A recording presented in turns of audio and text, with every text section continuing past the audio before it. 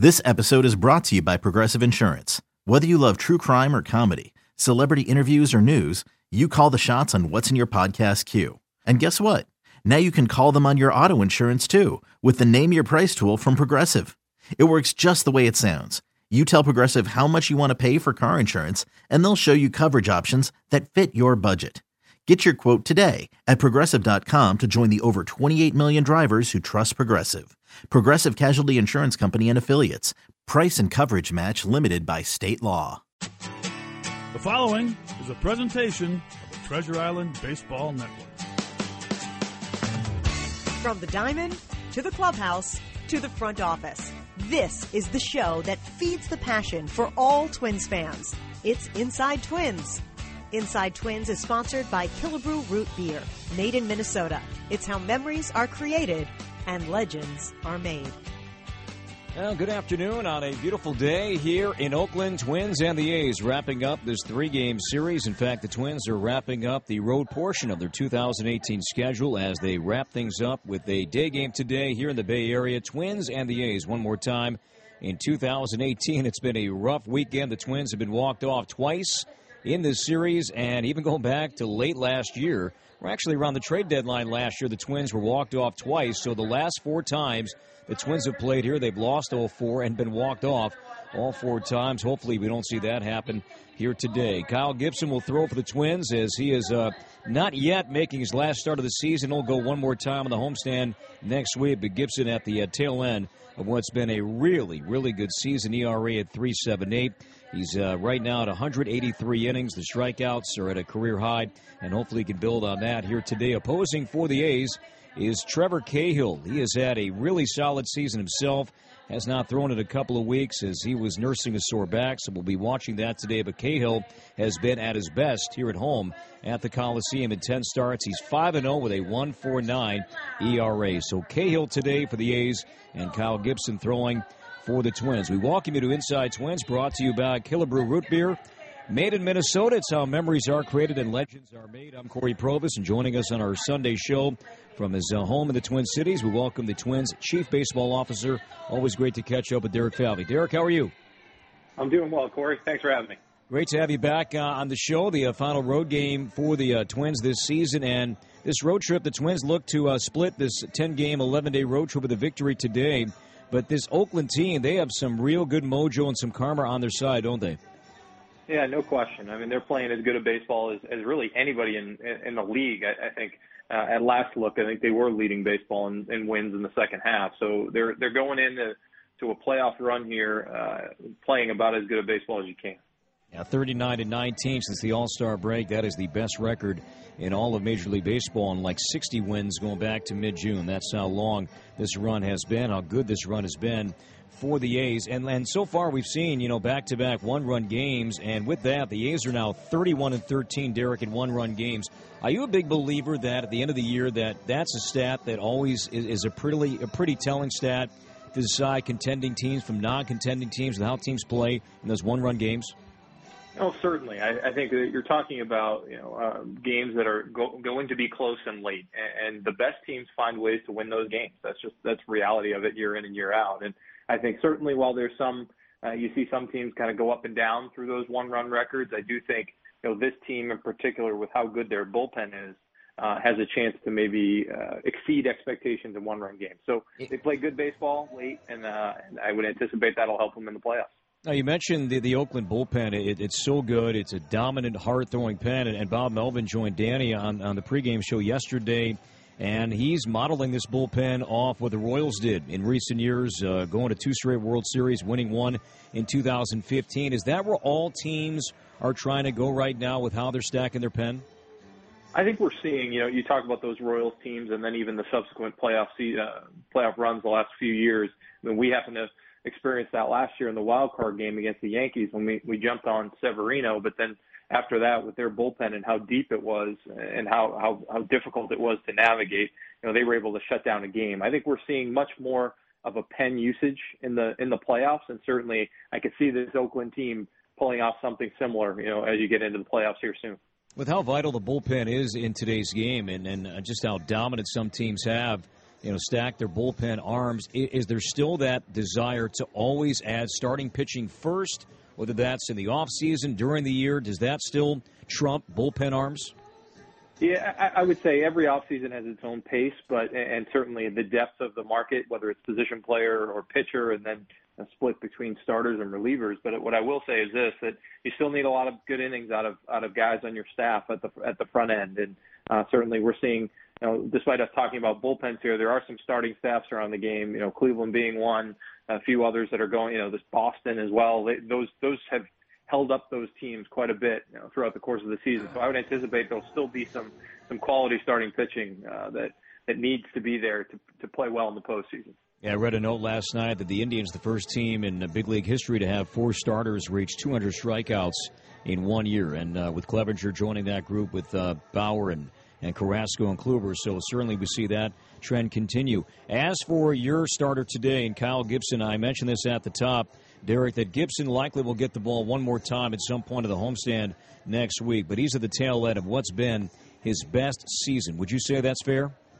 Oh, no question. I think, Kyle, if you really track back to the later portion of last year, it was really when it started. So he's had a good year and a half run here of quality starting pitching. I think Kyle, as you've seen and witnessed over that period of time, he's matured as a pitcher. He continues to find ways to really attack with his stuff. And sometimes there's a mindset and a mentality that a guy gets to at some stage. You don't know exactly when that's going to happen, but where he goes and just goes after hitters. And I think that's what Kyle's done of late, and we've reaped the benefits as a team. Yeah, late last year, too, he was on the opposite side that he's been on this year and receiving quite a bit of run support. Not the case, as his 8 wins would tell you. Yeah, every year, we've talked about this before, that sometimes it just you pitch really well. It doesn't line up always with the runs you get on the other side. You have a year like Kyle had maybe a bit last year where getting a lot of runs at different junctures when you may have not had your best stuff that day. That's just reality of the game. But I think what Kyle's done is he's taken the ball every time and given us a chance to win, and that's all you can ask a starting pitcher to do.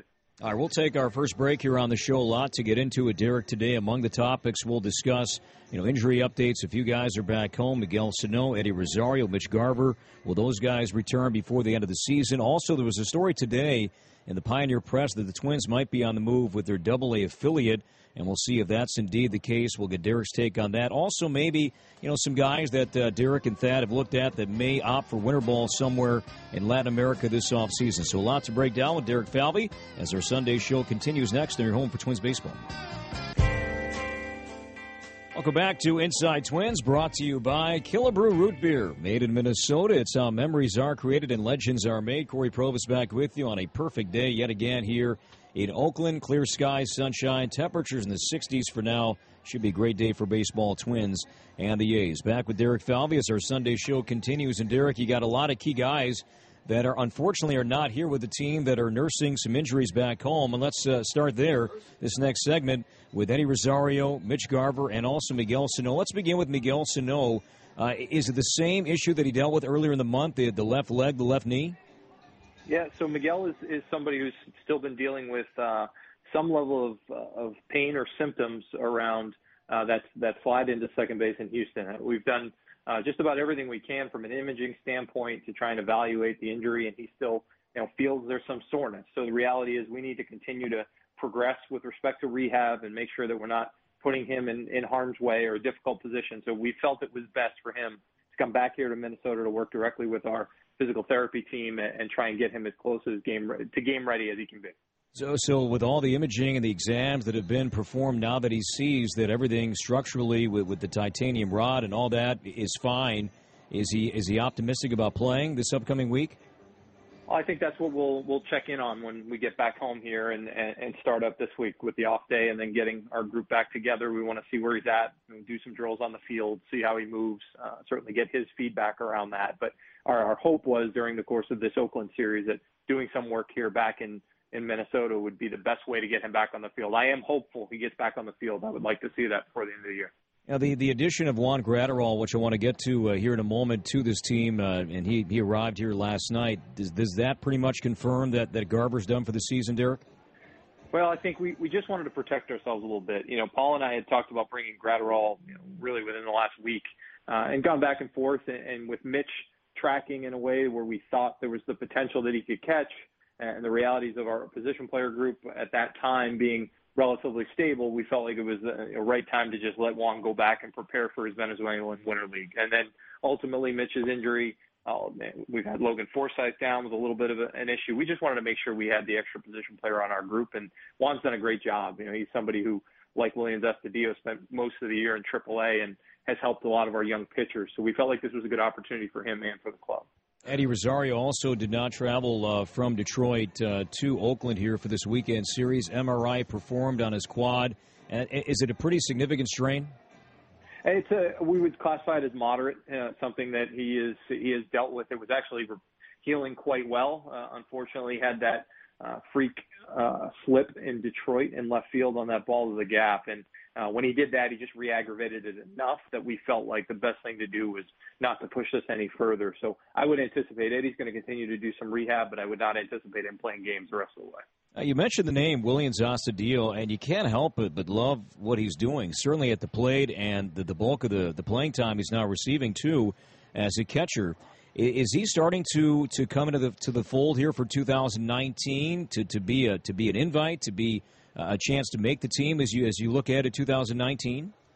Well, I think there's certainly some validity to that. I give both our scouts, our player development staff, and then all of our analysts, the whole team together can identify this guy as being someone that could help us. And ultimately, we knew he could bounce around, play some other positions. But as the year wore on, he really developed as a catcher. The defensive instincts, learning some of our pitchers, calling games, and certainly as we've seen in our game these days, versatility where a guy can catch but maybe then go out and play a position in the field. It benefits a team's roster, and certainly that's something that we see that he could do, and the offense has just been everything we could have asked for and more. And, too, what's unique about that, if, say, hypothetically he's on the team as utility player / catcher next year, normally that's a speed guy, right? But he wouldn't be that. He'd be kind of in a different mold. Well, I think you could, based on the construction of your roster, maybe the speed guy is your additional outfielder in that particular case. So I think that what we're trying to do at the end of the day, when you get back to simplifying it, is try and put the best defensive team and the best team that can score runs together. And ultimately, if he's a guy who can help us both behind the plate and in the batter's box, we'll find a spot for him. I have no doubt. All right, we'll take a break, come back. More of our Sunday show next with Derek Falvey on your home for Twins baseball. Welcome back to Inside Twins, brought to you by Killebrew Root Beer, made in Minnesota. It's memories are created and legends are made. Corey Provis back with Derek Falvey. Twins and the A's coming up here in just a bit. Pre-game show with Chris, bottom of the hour, and then we'll have Game 3 at 3:05 Central Time. Derek, reading some of the clips this morning, and Mike Berardino does a great job covering the Twins for the Pioneer Press. Had a note in the paper today that the Twins may be on the move with their AA affiliate, Chattanooga. I believe it's been a 4-year relationship right now.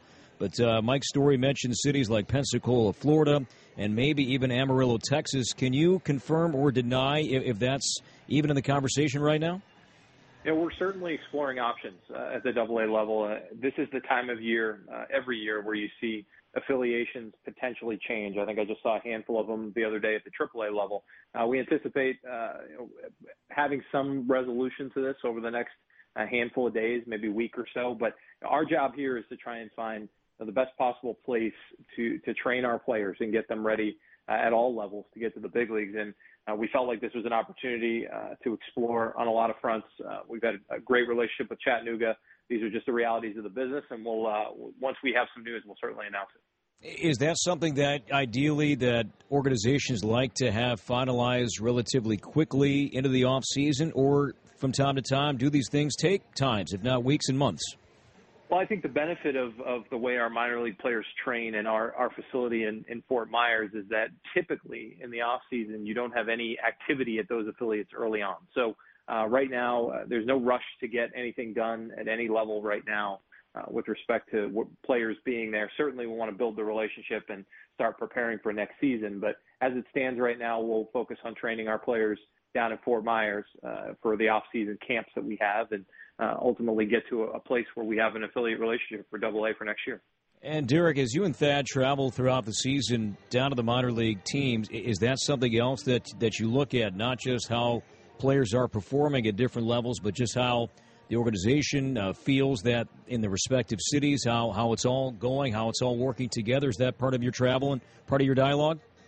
Absolutely. Something that Jeremy Zoll, our farm director, who spends a great deal of time in the minor leagues and around our facilities, is constantly evaluating. Our job is to put the best resources in front of our players. So whether that's the batting cages or the field or the facilities or even what's available to them in town, wherever we are, those are all things that we factor in. And ultimately, we need to put our players in a position where they can continue to grow and develop here toward Minnesota.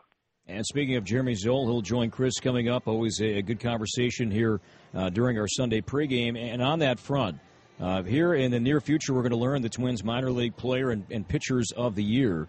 What say do you have? How involved are you with how that process plays out and the decision that's ultimately made? Well, I think I'm one of a single vote. It's a great democratic process, no question around that. We have a whole number of minor league staff members and coaches and senior leaders and otherwise. And realistically, we know we have a number of players that are deserving of each of those honors. And I think that selecting one at the end of the year is a great accomplishment for that player on the position player side and then one on the pitcher side. But I'm excited about the growth and development of these young kids. I think it's going to be a close vote this year. What about the position player? Do you think that's an easier call, though? I mean, not to put you on the spot, but if you look at the candidates, isn't there one guy who pretty much distanced himself from the pack? Well, I know probably who you're pointing toward there, but there's a number of kids who went about, had some great years this year and are deserving. So I have very little doubt there'll be some support for a few different names on that list. We'll take our last break, come back, and wrap up our Sunday show, get into some winter ball conversation and Derek's thoughts on that and who may be going where and how that process plays out. Inside Twins wraps up next on your home for Twins baseball. Welcome back to Inside Twins, brought to you by Killebrew Root Beer, made in Minnesota. It's how memories are created and legends are made. Interactive show today. Clinton from Eden Prairie, a big loyal Twins fan, is in the booth stopping by, saying hi to Danny and myself. So always great to catch up with. He's right here. Oh, hey. I told you I'd stop by. Hey, Derek Falvey, welcome back to the show. We have a special co-host for this last segment. All right. Derek, how you doing? Good to talk with you, Danny. How you doing today? Go call me Clinton, please. Excuse me. Excuse me, Clinton. I apologize. No, I just have one question, and it's been bothering me for a little bit. We're having a tough time addressing it or talking to somebody. Does it bother you, or is it acceptable to you to have a player hit a ground ball to the third baseman, shortstop, fly ball to the left fielder, and allow them to carry their bat to first base? Well, I think that you always want guys to hustle out of the box, and that's ultimately what's most important. And I think that, tough to do when you're carrying a bat. At the end of the day, there's always difficult situations, certainly. But I think that dealing with some injuries and otherwise, some guys get a little bit of credit for that. But ultimately, what we want is guys to hustle, and you know that, Clinton, as well as anybody. Anything else? Okay, so I guess it's okay with you. Well, I think it's always difficult to have. I understand it's the manager's job, but if it's not taken care of, somewhere, then it's going to kind of go up the chain of command.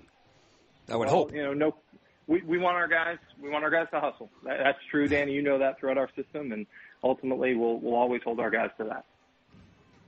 Thank you for the question. All right, I'm going to go back to attend to some family members. All right, go get them. Thank you. All right. Hey, we have about a minute left, Derek, on the show, and this is our last conversation here. Chris is going to have the show next week with Paul. And about a minute left on our show, though, winter ball and guys who are going. Do you know that yet, all the guys who are going to play somewhere this offseason? Certainly something we talk about throughout the winter. We do have some players that we know will go and get some time. I think we've talked a lot about on the Major League club here, guys like maybe Jorge Polanco, who certainly didn't have as full a season as we would hope.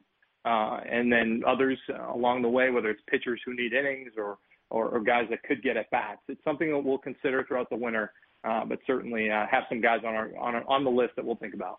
More position players than pitchers, or do you think you'll see some arms go down there and throw as well? I think more often than not, it'll be position player over pitcher. We had talked quite a bit about the potential for Michael Pineda to get a few innings down there just as he preps for next season. But at the end of the day, we want to make sure that he's healthy first. And I think that's going to be the charge for each of our players, is to make sure health is first, but we'll get some position players some at-bats if necessary. Hey, Derek, thanks for the time. We'll see you next week back home. Thanks for having me, guys.